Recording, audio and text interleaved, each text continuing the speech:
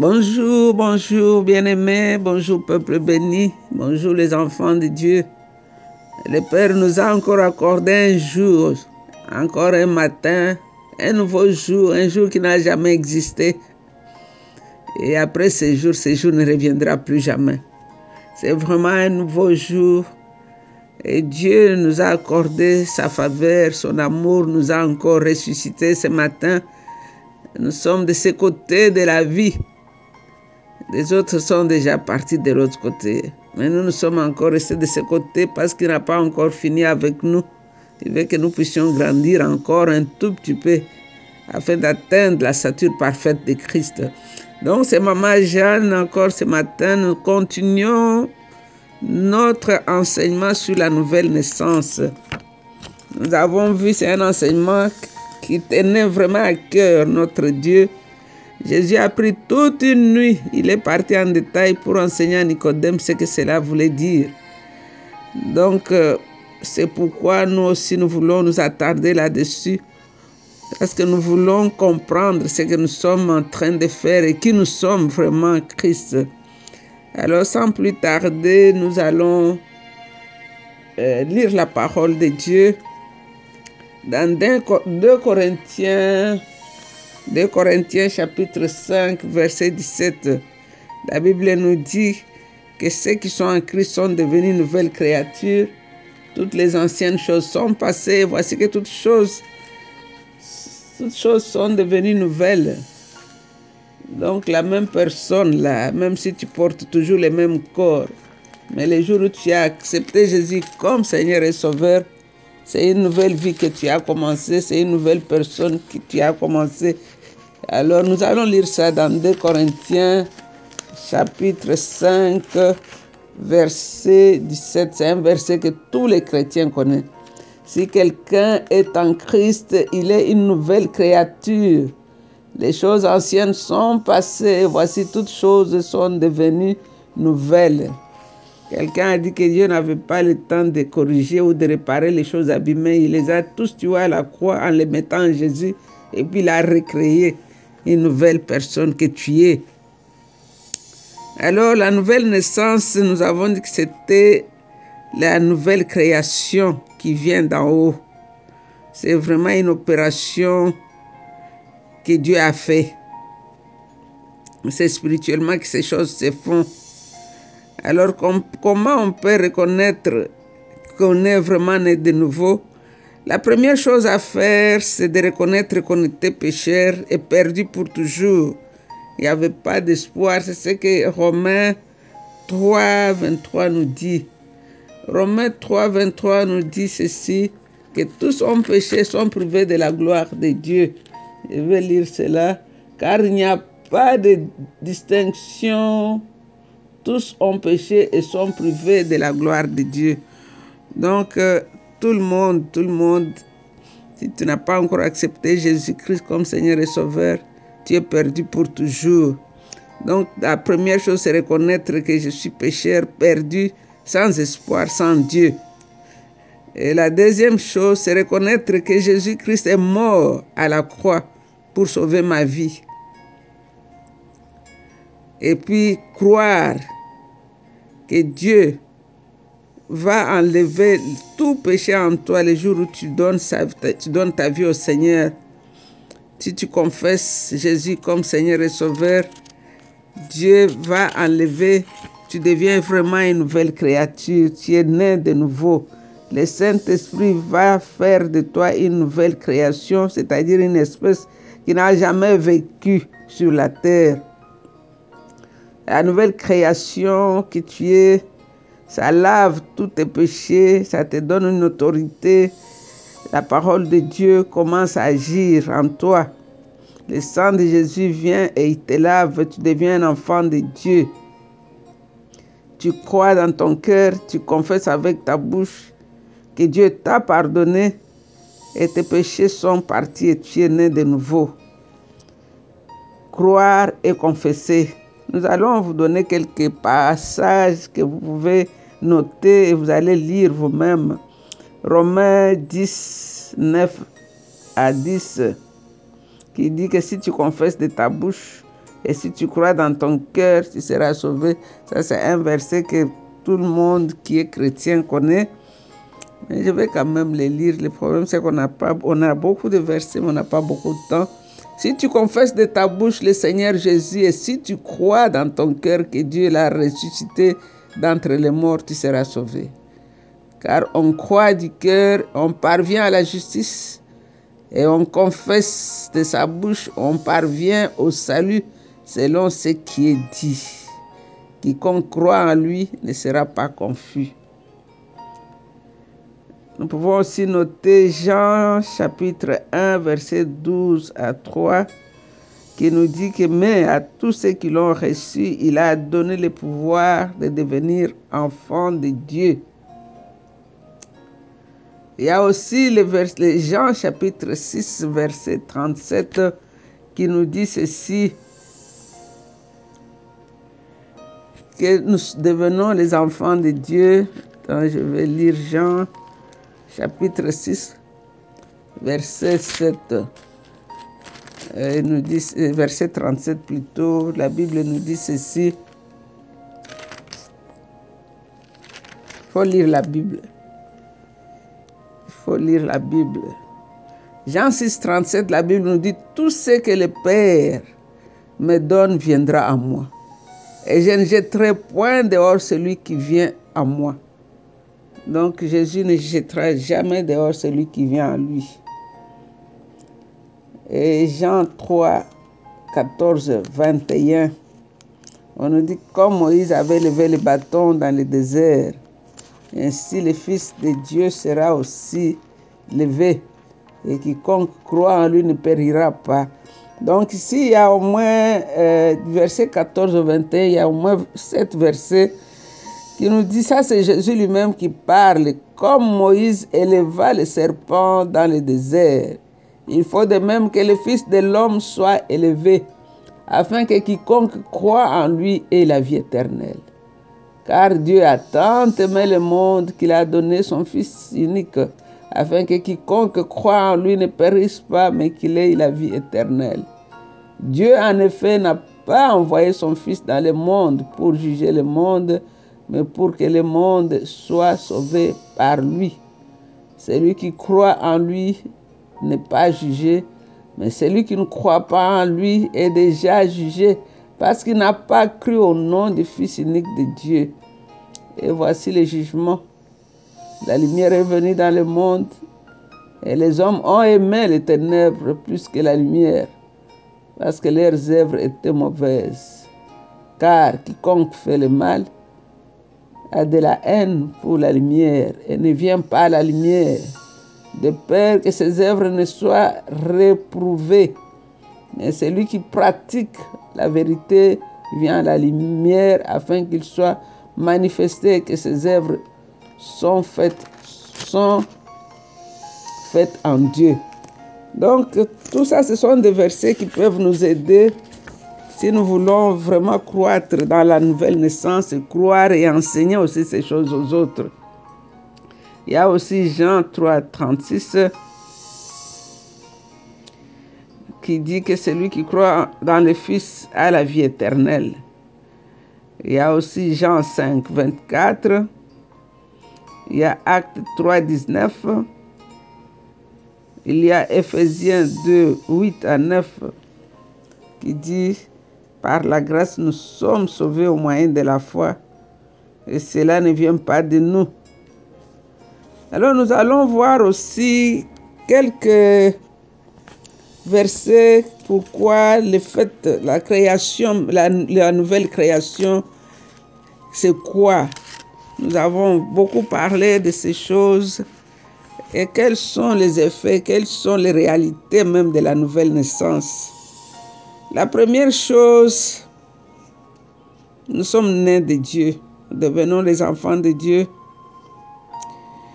Quand nous sommes nés de l'esprit et de l'eau, comme la Bible nous dit, comme Jésus disait à Timothée, être né de l'eau, ce n'est pas être trempé dans l'eau de baptême. Parce que l'eau dont on parle ici, c'est le Saint-Esprit. C'est la parole de Dieu. Car la parole de Dieu elle-même est une eau. La parole de Dieu, si nous lisons dans Jean 3, 5, c'est l'eau de la parole dont on a parlé ici. Comme hier, on avait parlé de cet enfant qui est encore dans le sein de sa mère qu'on appelle fœtus, qui dépend que de sa mère pour vivre. Le cordon ombilical amène la nourriture juste dans son corps. C'est comme ça que l'enfant tient. C'est la même chose avec la parole de Dieu. Si nous ne buvons pas l'eau de la parole, nous n'allons pas tenir, nous n'allons pas survivre. Nous pouvons voir que l'eau ici, comme Ephésiens 5, 26 nous le dit, qui nous dit que nous sommes sanctifiés et lavés dans cette eau-là, qui est la parole de Dieu. Donc ici, si nous voulons grandir dans notre nouvelle vie, qui est la nouvelle naissance, parce que nous sommes nés de Dieu, nous sommes nés de nouveau, nous appartenons à Dieu, nous devenons les gens de sa famille, les enfants de Dieu, et nous devions être connectés, enracinés, rester accrochés à la parole de Dieu, manger et boire la parole de Dieu tous les jours. C'est ainsi que nous allons grandir. La parole de Dieu est cette eau qui nous purifie. Alors, quels sont les bénéfices, quelles sont les réalités de la nouvelle naissance? La première chose, nous sommes nés de Dieu, c'est-à-dire nous sommes de la famille de Dieu. Dieu est notre Père, il prend soin de nous. Donc c'est pourquoi Dieu est intéressé à nous, à chacun de nous comme individu, non comme un groupe, non comme une église, mais Dieu est intéressé à ses enfants particulièrement. Chaque enfant de Dieu a une place spécifique, une place spéciale dans le cœur de Dieu. Dieu aime tous ses enfants de la même façon. Souvent on nous parle du Père, de Dieu comme Père. Dieu aime le monde entier, mais il a un amour particulier pour ses enfants, c'est-à-dire ceux qui sont nés de nouveau, ceux qui ont donné leur vie à Christ, qui ont accepté le sacrifice de Jésus. Le diable a aussi ses enfants. Jésus disait dans Jean 8, 44, il disait aux enfants d'Israël, vous êtes l'image de votre Père, qui est le diable, qui est menteur depuis le début, donc vous mentez comme lui. Donc il y a des enfants du diable et les enfants de Dieu. Dieu a créé tout le monde, mais Dieu prend en charge seulement ceux qui sont nés de nouveau. Il est le Père de ceux qui ont donné leur vie au Seigneur, qui sont devenus les enfants de Dieu. Dieu est vraiment ton Père. Tu es vraiment un enfant de Dieu. Donc n'hésite pas d'aller chez lui avec tout ce que tu as comme problème, les petits ou les grands. Il n'y a pas de petits, il n'y a pas de grands problèmes. Dieu est en tout. Il dit, je suis avec vous jusqu'à la fin des temps. Il est en nous, il vit en nous, il sait ce que nous sentons, il sait ce que nous croyons, il connaît les désirs même les plus secrets de notre cœur. C'est pourquoi Paul dit qu'il va vous donner au-delà même de ce que vous pensez ou même imaginez. Parce qu'il est notre Père. Quand je porte ma petite fille, chaque fois que je pars dans le magasin, je vois des petites belles robes. Je pense à elle. J'achète. Même si elle en a déjà, mais c'est parce que je l'aime. J'aime cet enfant. Elle ne m'a rien demandé. Elle ne sait pas parler. Mais parce que je l'aime, tout ce que je vois de beau pour son âge, ça m'attire à cause de cet amour-là. C'est comme ça que notre Père est avec nous. Dieu nous aime, ce n'est pas parce que nous avons fait de bonnes choses pour lui, non. Dieu nous aime parce que nous sommes ses enfants. Quand Jésus a quitté les eaux de baptême, Dieu a dit, voici mon fils bien-aimé en qui j'ai placé toute mon affection. Jésus n'avait pas encore prêché, même pas un seul message. Il n'avait même pas fait encore un seul miracle. Mais l'amour du Père était sur lui. C'est la même amour-là que Dieu vous aime. Alors ici, quels sont les effets ou bien les réalités de la nouvelle naissance? Nous sommes une nouvelle création, nous sommes cette espèce qui n'a jamais existé. Donc nous devons être contents que nous sommes une nouvelle création.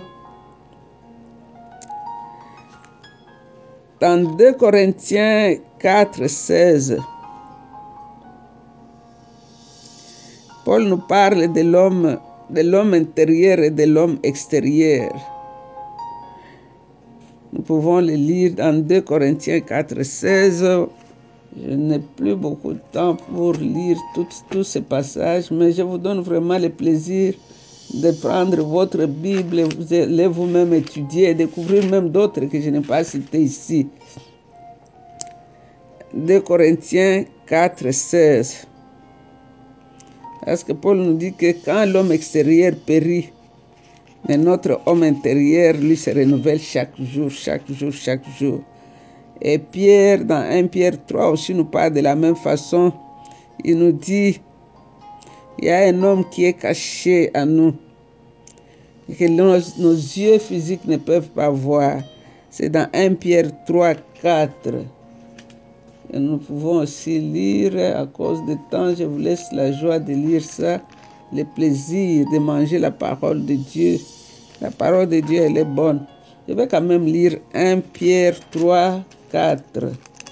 1 Pierre 3, 4, la Bible nous dit, mais la parure cachée du cœur, la parure personnelle, inaltérable d'un esprit doux et tranquille, voilà qui est d'un grand prix devant Dieu.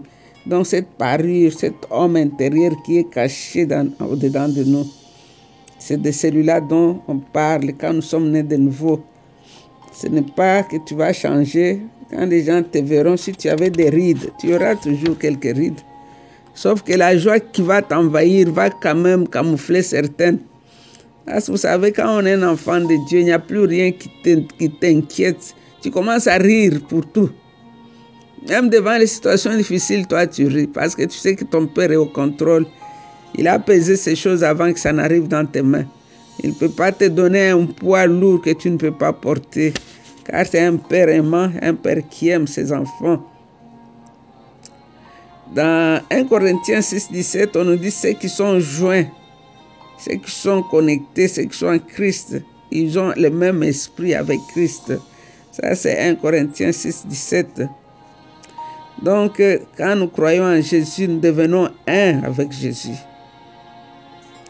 Jésus a dit dans Jean 15, 5, « Je suis la vigne, vous êtes des sarments. » Donc, quand nous voyons un arbre là dehors, qui peut distinguer l'arbre, le tronc et les branches? Quand on regarde le tout fond, c'est ce qui fait l'arbre, et le tronc et les branches. C'est ce que Jésus a dit, lui, il est le tronc, nous sommes les branches. Donc, nous devenons un avec Jésus. Toujours les bénéfices dans cette nouvelle relation, dans la nouvelle naissance, la Bible dit que tout est possible. Tout est possible dans Matthieu 19, 26. Tout est possible, nous pouvons faire tout. Et Marc 9, 23 dit, toute chose est possible à celui qui croit. Donc, si nous sommes les enfants de Dieu, il n'y a pas de limite. Crois seulement que ce que tu as dit là, ça va s'accomplir et tu verras cela s'accomplir. Le problème, c'est que nous avons tellement développé les doutes et la peur au-dedans de nous que nous utilisons plus souvent notre cerveau pour raisonner au lieu d'utiliser notre foi. Ici, on nous dit que tout est possible à celui qui croit. Donc, crois seulement et parle et les choses vont arriver. Et puis, quels sont encore les bénéfices de cette relation, cette nouvelle naissance? Dans 1 Jean 4, 4, on dit que celui qui est en nous est plus grand que celui qui est dans le monde. Donc, celui qui est en nous est plus grand. Donc, c'est ce que nous devons croire, marcher avec cette réalité au-dedans de nous. Quand nous arrivons devant une situation impossible, nous disons, celui qui est en moi est plus grand que celui qui est dans le monde. Jésus qui est en moi est plus grand que celui, le diable qui est dans le monde. Le temps nous fait défaut, nous allons nous arrêter ici. Notre Père et notre Dieu, nous te disons merci, car la joie qui a envahi nos cœurs, la joie d'être né de nouveau, d'être né de la famille de Dieu, la joie de croire que tout est possible à celui qui croit. envahisse nos cœurs ce matin. Merci notre roi. Merci grand Dieu de l'univers. Seigneur, bénis quelqu'un aujourd'hui et glorifie ton nom dans la vie de quelqu'un aujourd'hui. Donne la guérison, la paix à quelqu'un aujourd'hui. Que quelqu'un prenne conscience de sa nouvelle nature, qu'il est un enfant de Dieu, que rien n'est impossible à celui qui croit. Et c'est dans le nom de Jésus que nous avons ainsi prié. Avec beaucoup d'actions de grâce, nous disons Amen, Amen. C'est Maman Jeanne, je vous aime beaucoup. Bye.